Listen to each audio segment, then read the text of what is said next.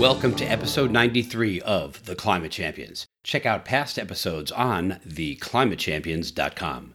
I'm Lee Crevat, host of The Climate Champions. If you or someone you know is a climate champion, please let me know at crevatenergyinnovations.com. This podcast is being brought to you, in part, by the Department of Energy's Advanced Grid Research Group, whose purpose is to accelerate innovation in electric transmission and distribution technologies and create next-generation devices, software, and tools to help modernize the electric grid. This week, my featured guest is Rasha Hasaneen, Vice President of Innovation and Product Excellence for Trane Technologies. She also leads the Center for Healthy and Efficient Spaces and is the focal point for Trane Technologies on the topic of indoor environmental quality, bringing innovation and a customer-focused approach to this critical area of sustainability.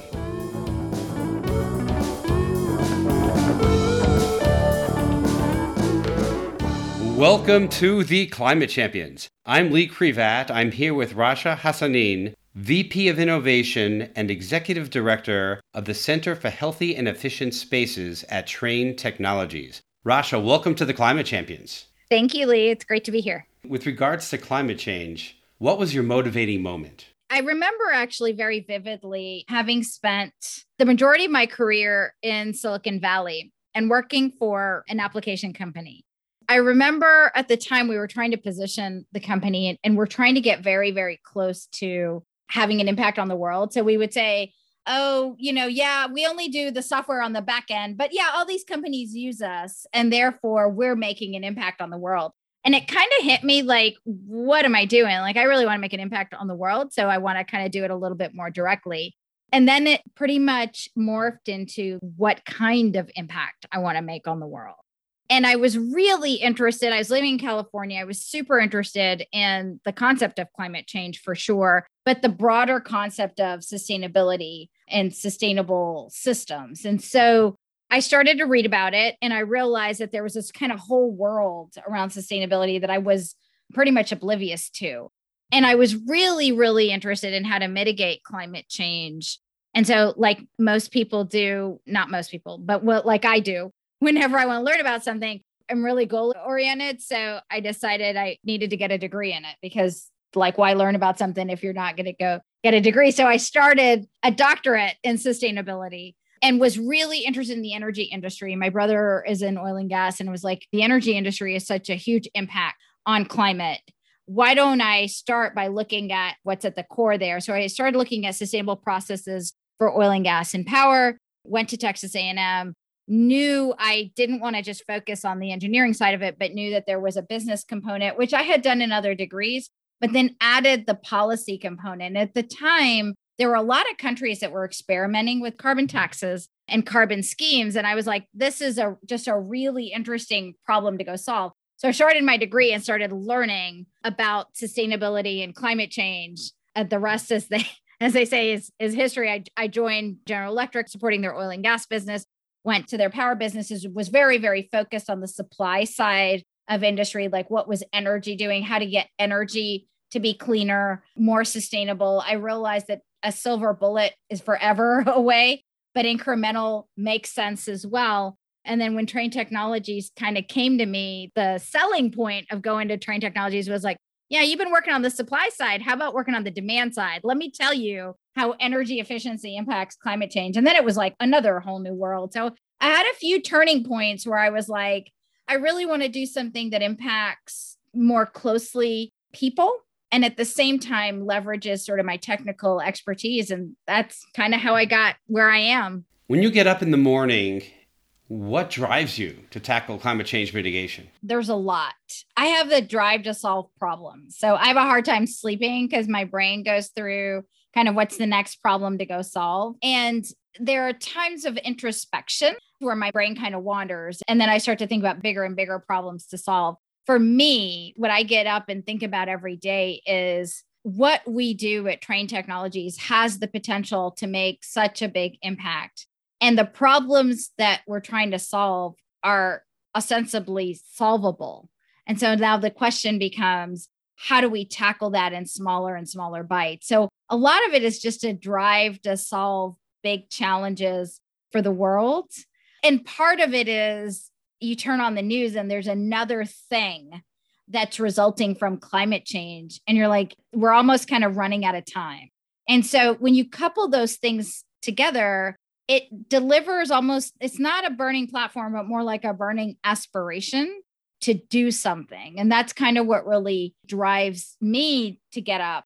And it's only because I feel like where I work now, we have such a large install base. We have such a large customer base. We have such an ability to make an impact that I want to get in there and help us do that and come up with the next sort of new thing that's going to bend the curve on climate change, not just incrementally make it better.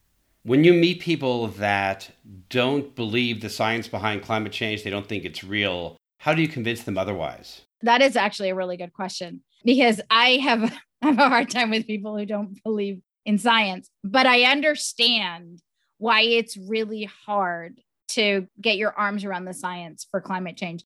So what I try and do more and more is educate people around this is hard and it's a hard problem to solve, but all of the indications scientifically from an experimental perspective are there. So just because you don't always have the science to explain every detail doesn't mean the outcome isn't there.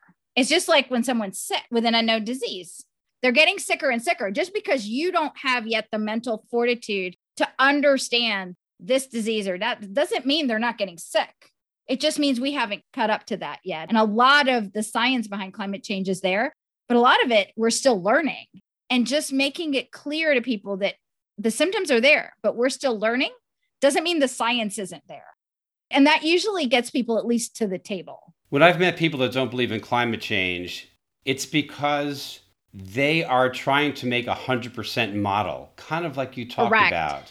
Right. There's simple things you could look at. You can look at the fact that greenhouse gases allow light but don't allow heat to come back out. That's like scientifically rock proven. Right. You can show we have more GHG gases. That's solid proven. And you can show that things are happening in the weather that are related to that heat in our water and on our land and to our ice. Those things can all be shown and proven. What we can't show 100% is exactly what's going to happen and how bad it's going to be or how quickly. But we know we're messing up the ecosystem of something awful. Exactly. It's those linkages that people have a hard time with and linking it to the future. And I tell them nobody has a crystal ball. Nobody knows what's going to happen. But you can start to predict different outcomes. And a lot of times, again, I go back to things like faith, right? Just because you don't see something or don't have the 100% answer doesn't mean you don't believe in it. A lot of times when you don't get that continuity from A all the way to Z, people have a hard time believing. And then it becomes ambiguous, just like anything you have to believe in. And it is what it is. But one of the things I tell people a lot is very advanced science and technology at some point appears as though it's magic. It doesn't mean it's magic. It means it's science. But because you don't have the explanation behind it, again, it doesn't mean it's not science. It just means it feels different. And a lot of times you can get people to the table. Some people are not going to believe because they have to take that leap to what this is what the future is going to end up looking like. And it's hard for them to take that leap. But a lot of people, once you start to have those conversations, will actually be like, right? I'll tell you, I had like the craziest experience. My 72-year-old aunt who lives in Egypt. I love her to death. She's my favorite aunt. I never thought I'd be having a climate change conversation with her, right? I mean, she's a finance person, worked at the ministry her whole life, retired. COVID hits, and they have some of these unprecedented storms in Cairo. And I'm on the phone with her, and I'm not trying to explain because she's my favorite aunt. We just talk about cool things. We don't talk about what I do for a living. And she starts to talk about climate change. And she's like, oh, this climate change they're talking about, that must be what's causing this. I'm like, yes. When my 72-year-old aunt, who has nothing to do with science or engineering or climate, can start to talk about climate change, we're starting to get traction, even amongst people who aren't studying the science, and they're starting to believe.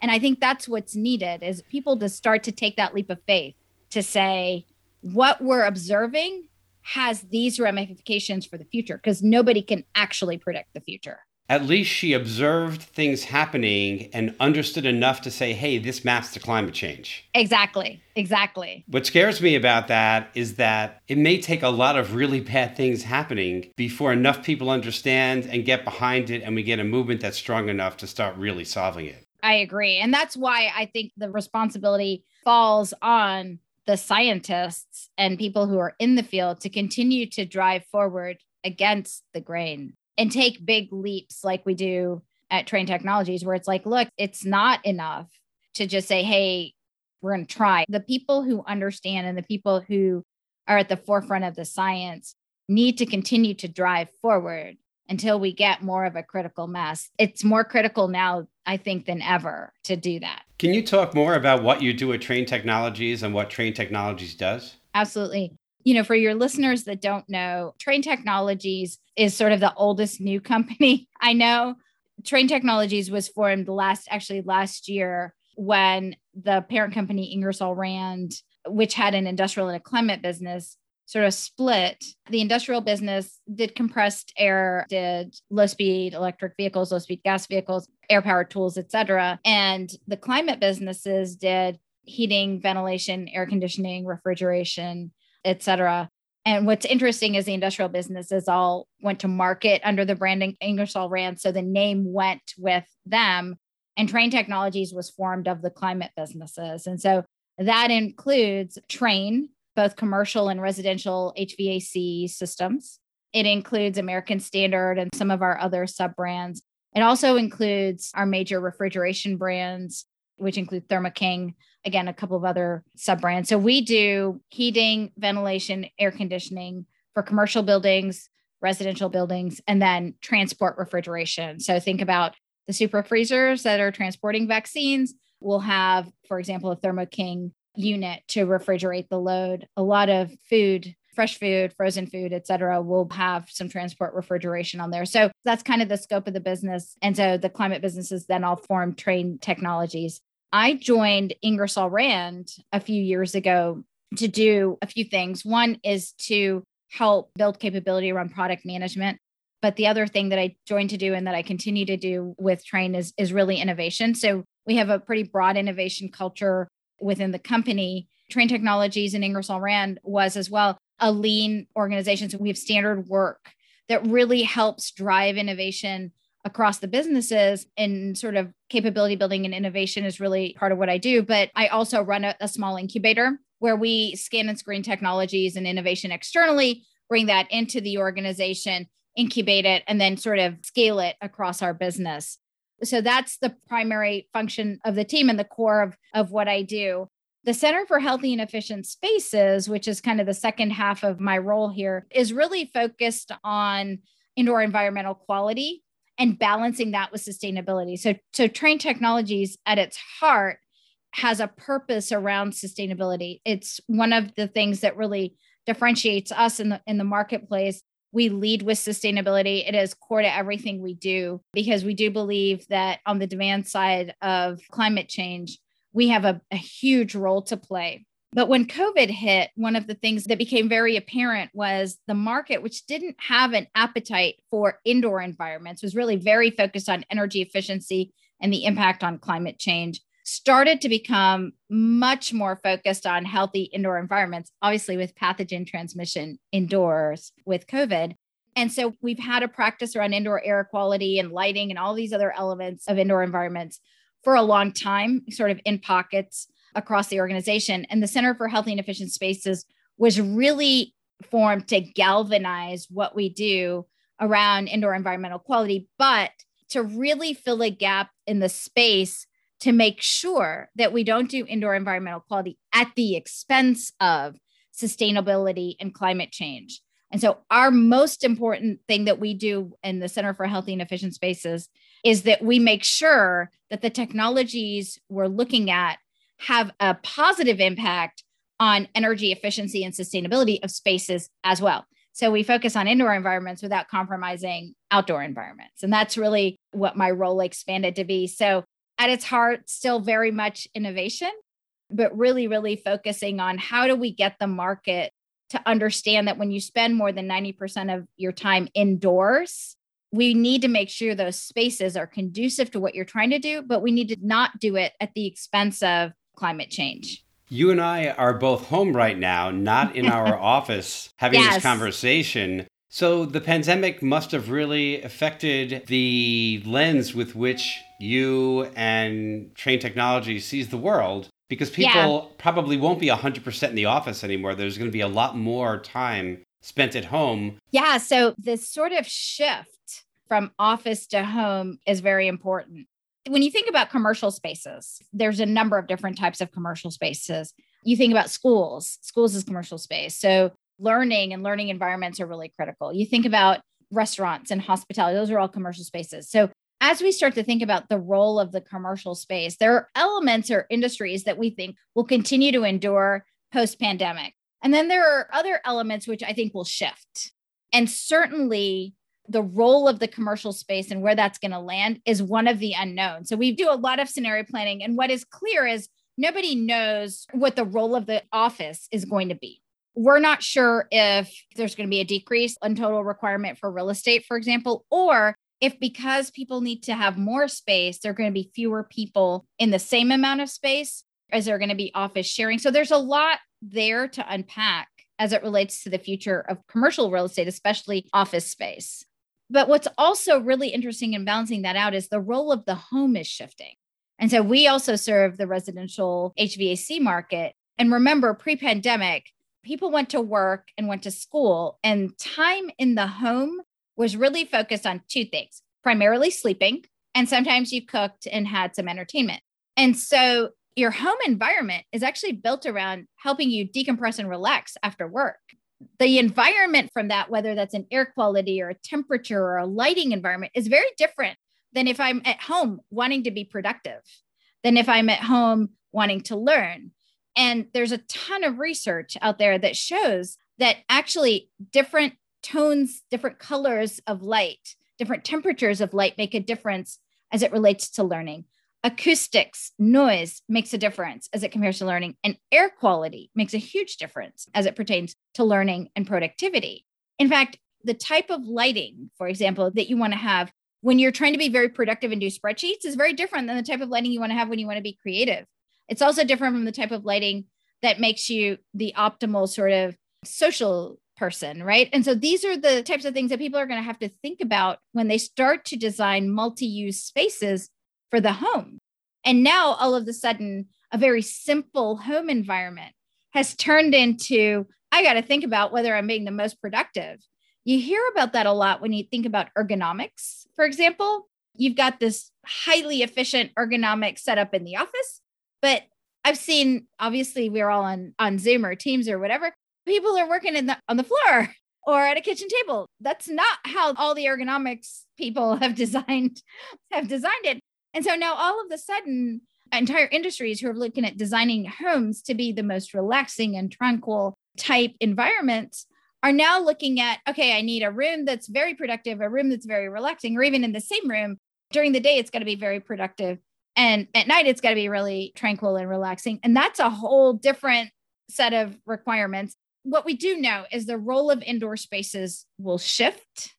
What we don't know is what they will shift to. And so that's part of what we're trying to do at the center is really trying to get our arms around where the market is going to go and how do we educate the market so that we make sure we have the best possible outcome for people and that people are educated enough to make those choices themselves. Can you talk about your prior background before Ingersoll Rand? Absolutely. I would say my background has been really varied. Let me start all the way back. I thought I was going to build airplanes for a living. Like that's how I started my career. I was like, I'm going to be an engineer. I'm going to build airplanes. And then I got talked down from aerospace engineering to mechanical engineering. I started working for a car company essentially, and I was a validation engineer. It became actually very clear early on that I wasn't going to build anything because I really like customers a lot. And I really like the business aspects of engineering. I really cared about technology. It was something I was really excited about, but really, really focused on what technology could do. So when I left engineering and went into the product management and strategy and innovation side of the house, it was around the mid to late 90s. And it became sort of really clear to me that software and digital technologies were going to be really important. And so I spent about 12 years of my career in Silicon Valley learning and working in the digital space. And I worked for a lot of big names. Most were business to business. I didn't get so much on the consumer side. But as I was going through that and started developing my interest in sustainability, it also became clear that the biggest frontier for digital was really on the industrial side of the house.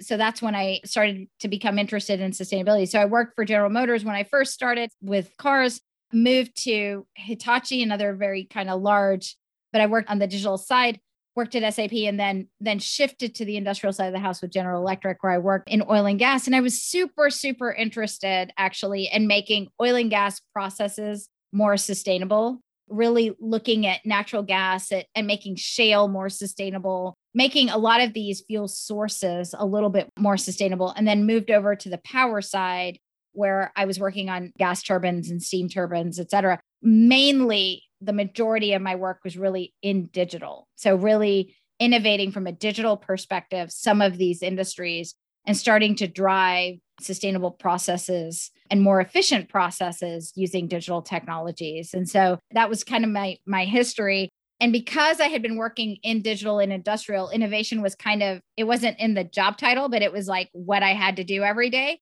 And so when Ingersoll Rand at the time and now Trane Technologies asked me to join to work on innovation, I was really excited. One, I was excited to not be doing digital because I'd been doing it for like 20 years to do something besides digital. But I get to do digital, but I also get to do things that are very mechanical and thermodynamic in nature, which I hadn't used the word thermodynamic since I left GM. So I was really excited to be back on the mechanical side of the house as well. Can you talk about your biggest setbacks? I've had so many. I would say it doesn't seem like that from talking to you.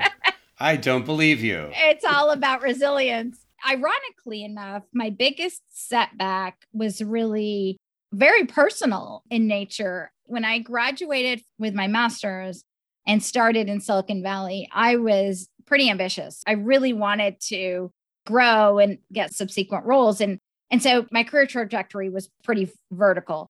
Every couple of years, it was a new role. It was more responsibility. It was a bigger title. And then I got really sick. I had a blood clot. I was in the hospital for 9 days. And I realized at the tender age of, I think I was about 30, that I wasn't invincible, that maybe I should slow down. That was a big one for me, mainly because it helped me put a lot of things into perspective. It helped me really examine where I felt I could make the most impact. It was around the time that I had started thinking about sustainability and climate change, but it was also, I'd had enough exposure to know kind of what level in the organization would allow me to make the most impact without having to have the vertical career trajectory.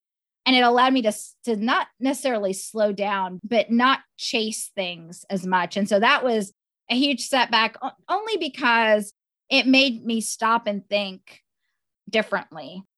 I would say the second big setback was also family related. My dad got diagnosed with Alzheimer's, and then my parents kind of moved in with me. And again, it was one of those where I couldn't go live anywhere I wanted anymore. We had to kind of settle in and figure out how to make sure that he was taken care of. And so there were opportunities I didn't take in places in the world that I would have loved to live because I prioritized family. Now, having said that, I can't complain in the slightest in how it turned out. But at the time, they felt like real setbacks. They were choices, obviously, that I made at the time. But they were choices that were based on things that were happening kind of outside my control. And then, of course, there was a really funny setback, which was I applied for my doctorate and got rejected. I know the guys at Texas A&M are going to hate me for this. Got rejected first.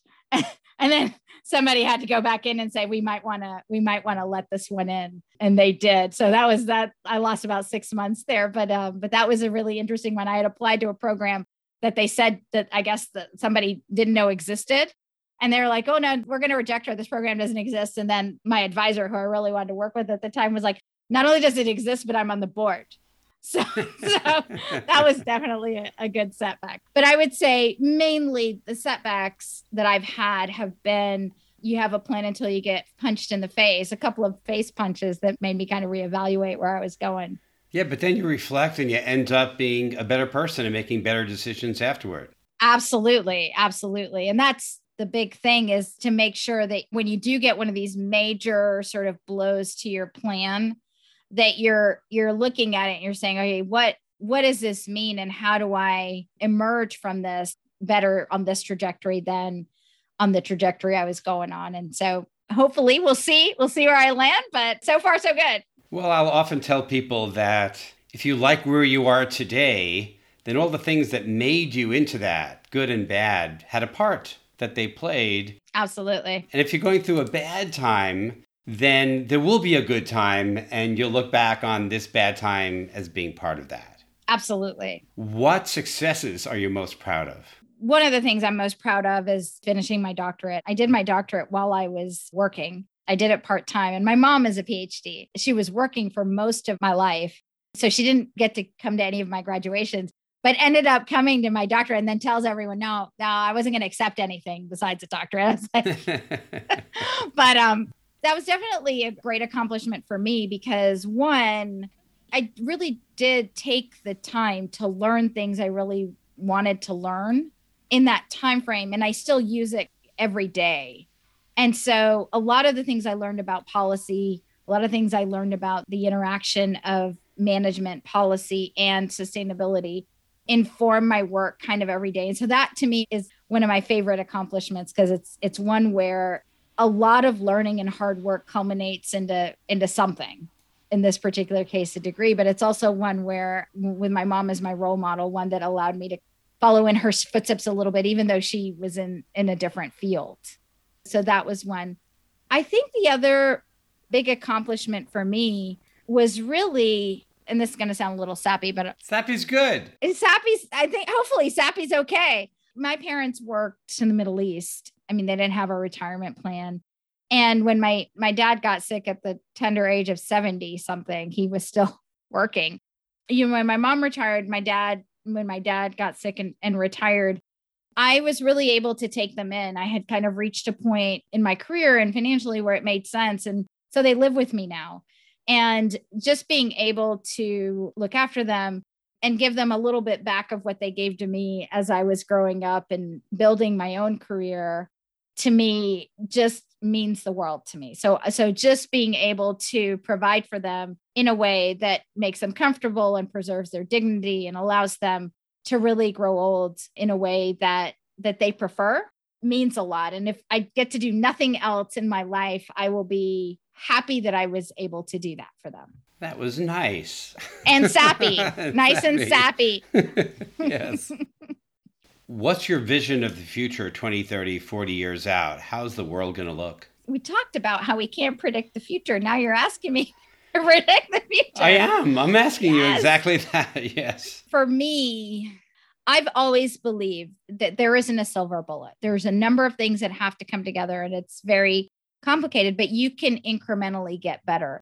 You hear about things like Project Drawdown, different programs, different ways people have calculated what needs to happen in the world in order for climate change to sort of quote unquote reverse.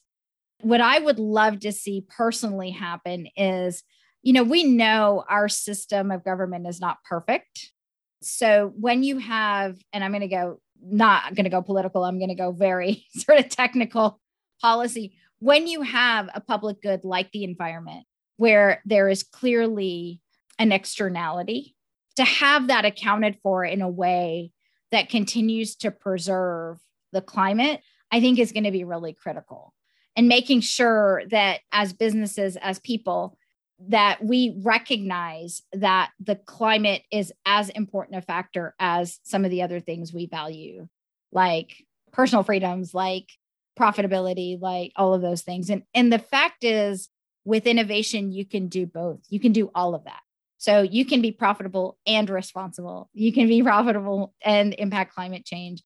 And to the extent there's jobs created as a result of these markets, I mean, economically, we can get there. And so in 20, 30 years, I view a thriving economy around clean tech and climate preservation. Whether or not we're going to get to drawdown, I can't tell you. Whether or not we're going to get to a point where we can reverse climate change, I can't tell you. But I would love to see an economy as thriving on the clean tech climate preservation side as we have today on energy and food and some of the other critical industries that we have. And so for me, I think that is sort of my vision, where there is, we've got the beginnings of it. There's a lot of really great technologies that are being introduced, but innovation is what's going to get us to this sort of nexus of economic and climate and social kind of coming together in a way that makes sense. And for me, that thriving climate preservation type economy is what I would love. I'd love to see, hopefully sooner than 20 years, but definitely in 20 years. You mentioned some other industries saying that you want a climate to be like that, but climate is really integrated with them, with all of them. It has to be integrated. They are. It's not really separate. It has to be.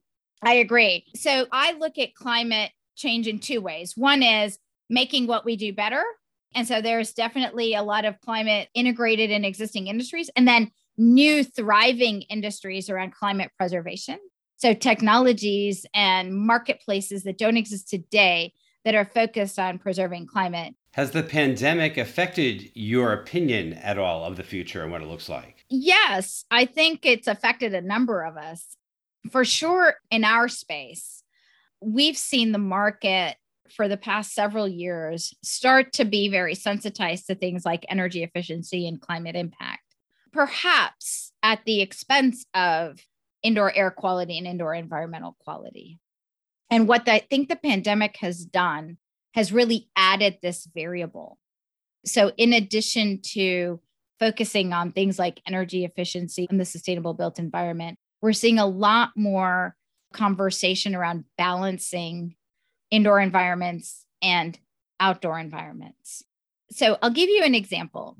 So we have something called we talk about the building envelope, and we talk about buildings that are tighter to allow for more efficient HVAC usage. When you tighten up the building and you reduce the amount of outside air, because that consumes a lot of times energy, right? You have to condition that outside air. Yeah, you can recover some heat, but the more outside air you bring in, the more leakage you have in a building, the less efficient that building is, for example. So we've been very, very focused on making buildings very efficient. But when you do that, you have to recirculate air. And so that air isn't always the healthiest thing if you don't treat it properly. So when the pandemic hit, we were like, okay, outside air. And that's great. So we got to bring in a lot of outside air. You're going to filter that. You're going to condition it. But that left unchecked, if every building in every industry were to maximize the amount of outside air they brought in, it would be highly inefficient. We would blow our sustainability target. It just wouldn't be sustainable. So now we're starting to see the market balance a little bit to talk about this optimization between energy efficiency and air quality, and looking at how do we get those tighter envelopes and maybe even reduce the amount of outside air, but making sure that that air we're recirculating is not only filtered, but also cleaned and providing the right indoor environment for what you're trying to do. And so that to me is what the shift that the pandemic has really shown us is, in addition to the shifting role of spaces, which we've already talked about, this sort of sensitization to the indoor environment balanced with the outdoor environment. And that I think is really important, because we do spend the majority of our time indoors. And a lot of studies have shown health exposure to ambient or outdoor air pollution, for example, happens indoor as a result of non-mechanical ventilation. So uncontrolled ventilation, opening a window, for example, or opening a door. So that to me has been probably the biggest shift that we've seen. And that applies to all spaces. So whether that's a commercial space, when you go into a store, whether you go to your office, whether you go to a school, what does it take to have a safe school? Whether that relates to transit, we all know that for sustainable cities, mass transit is critical. So how do you get all those people into a bus or a subway car and make sure that that air and that space is as healthy as possible? And then translating that to the shifting home and making sure that the environments at home are what they need to be. So all of those spaces matter. They matter to sustainability. They matter to the sustainable built environment, and they matter to climate change. But now making sure that indoor spaces are just as healthy matters as well. And I don't think it did as much pre-pandemic. If you had one piece of advice to give people that are listening about how they could help mitigate climate change, what is that? How about two pieces of advice? The first is learn. Absolutely understand the science and the impacts. There's a lot of information out there. Learn what can be done by individuals, by groups, et cetera. So make sure that the same way you learn about anything you're interested in, definitely learn about how things impact climate change and what are some of those things that you can do. The second is don't wait for the silver bullet, because every little bit helps. So if you're thinking about installing solar, think about installing solar. Don't wait until solar gets better. There'll be more opportunity later. If you're thinking about going electric, go electric. Don't wait until electric gets perfect. The reality is none of these decisions that you're going to make are forever life decisions. And everything you can do now is going to make an impact. And then you'll get used to it. When I went electric, I didn't go to electric all in. I went hybrid first, and I was going to go and plug in hybrid after, and then electric. But I was like, you know what? I'm comfortable now. I can tell kind of what my range is. I'm going 100% electric for my commute, for example. And 90% of the time I use my electric vehicle. And 10% of the time, if I'm going on a long road trip, I use a standard, but now just hybrid, not 100% gasoline. So do it. Whatever it is you want to do, little, big, just start. And then you'll start to find yourself doing more. So I started composting last year, which I never thought I would do because I thought I had a black thumb. Apparently, if you spend a little bit of time in the yard because you're not going to work, you can have a green thumb. So I started composting yard waste. And then I was like, well, I have all this yard waste. Great. I'm going to start composting kitchen waste. Right. So I found my little food recycling heating thingy. And now I do that. And it's amazing how much less food waste we have in the house as a result of just putting the bucket on the counter. It's like, okay, all our food waste has to fit in this bucket. It's like all of a sudden, oh no, I can eat it. It's like, great, then eat it. Right. But it's amazing. Little things are going to make an impact. And so as you learn, don't wait until you can have a massive impact. Start with smaller impacts. And as you learn, get more and more sophisticated. That would be my big piece of advice to people is start small. And even if you are working in the industry, in the sustainability industry, don't wait till you have that product that's going to transform everything. Small incremental improvements, products and processes is how we're going to get closer and closer until there's disruptive technology out there that can help us. All of that matters. Everyone. That is unique advice and very good advice. I like it very much. Is there anything else that you want to say? All I would say is I've had a great time chatting with you, Leah. This is a really important topic, and I appreciate the work that you're doing. So thanks for having me. And on that very nice note, I'm going to wrap this up with a rap. You went back to school to learn about sustainability, and that's a fact because you wanted to make a bigger world impact. Some people have trouble at night, so they count sheep. You count all your problems, so you can't sleep. You learned about climate change affecting the world and our nation, so you applied your innovation to your burning aspiration. There's multiple complex models, so it's hard to have a reliance on people believing because they can't get their arms wrapped around the science. When it comes to understanding the problem, some people just can't, but you were very happy when it didn't apply to your favorite ant. It's the newest, oldest company. You did explain how Ingersoll Rand spun off Trane. Predicting the future is hard, something no one knows, so you had to examine multiple scenarios. You talked about your setbacks that slowed up some of your brilliance, saying you were lucky because you have great resilience. Your mom said, hey, I was just waiting to see.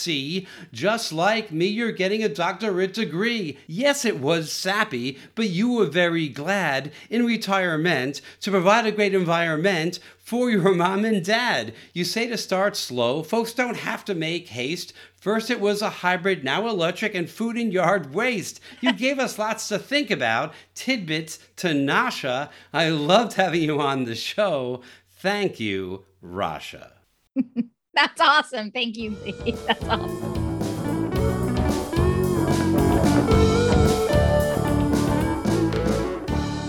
talking with Rasha, I've been doing a lot more thinking about how to make my house provide me with both relaxation, my home, and efficiency, my office, and how to be sustainable in both.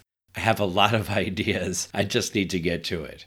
If you have comments or questions about the podcast, please visit my website at crevatenergyinnovations.com and drop me an email. I would love to hear from you. And if you're enjoying the Climate Champions podcast series, please subscribe, rate it 5 stars if you're an Apple user, and tell your climate-concerned friends about it. Rasha suggested that we start small just to start, instead of waiting for the climate change silver bullet.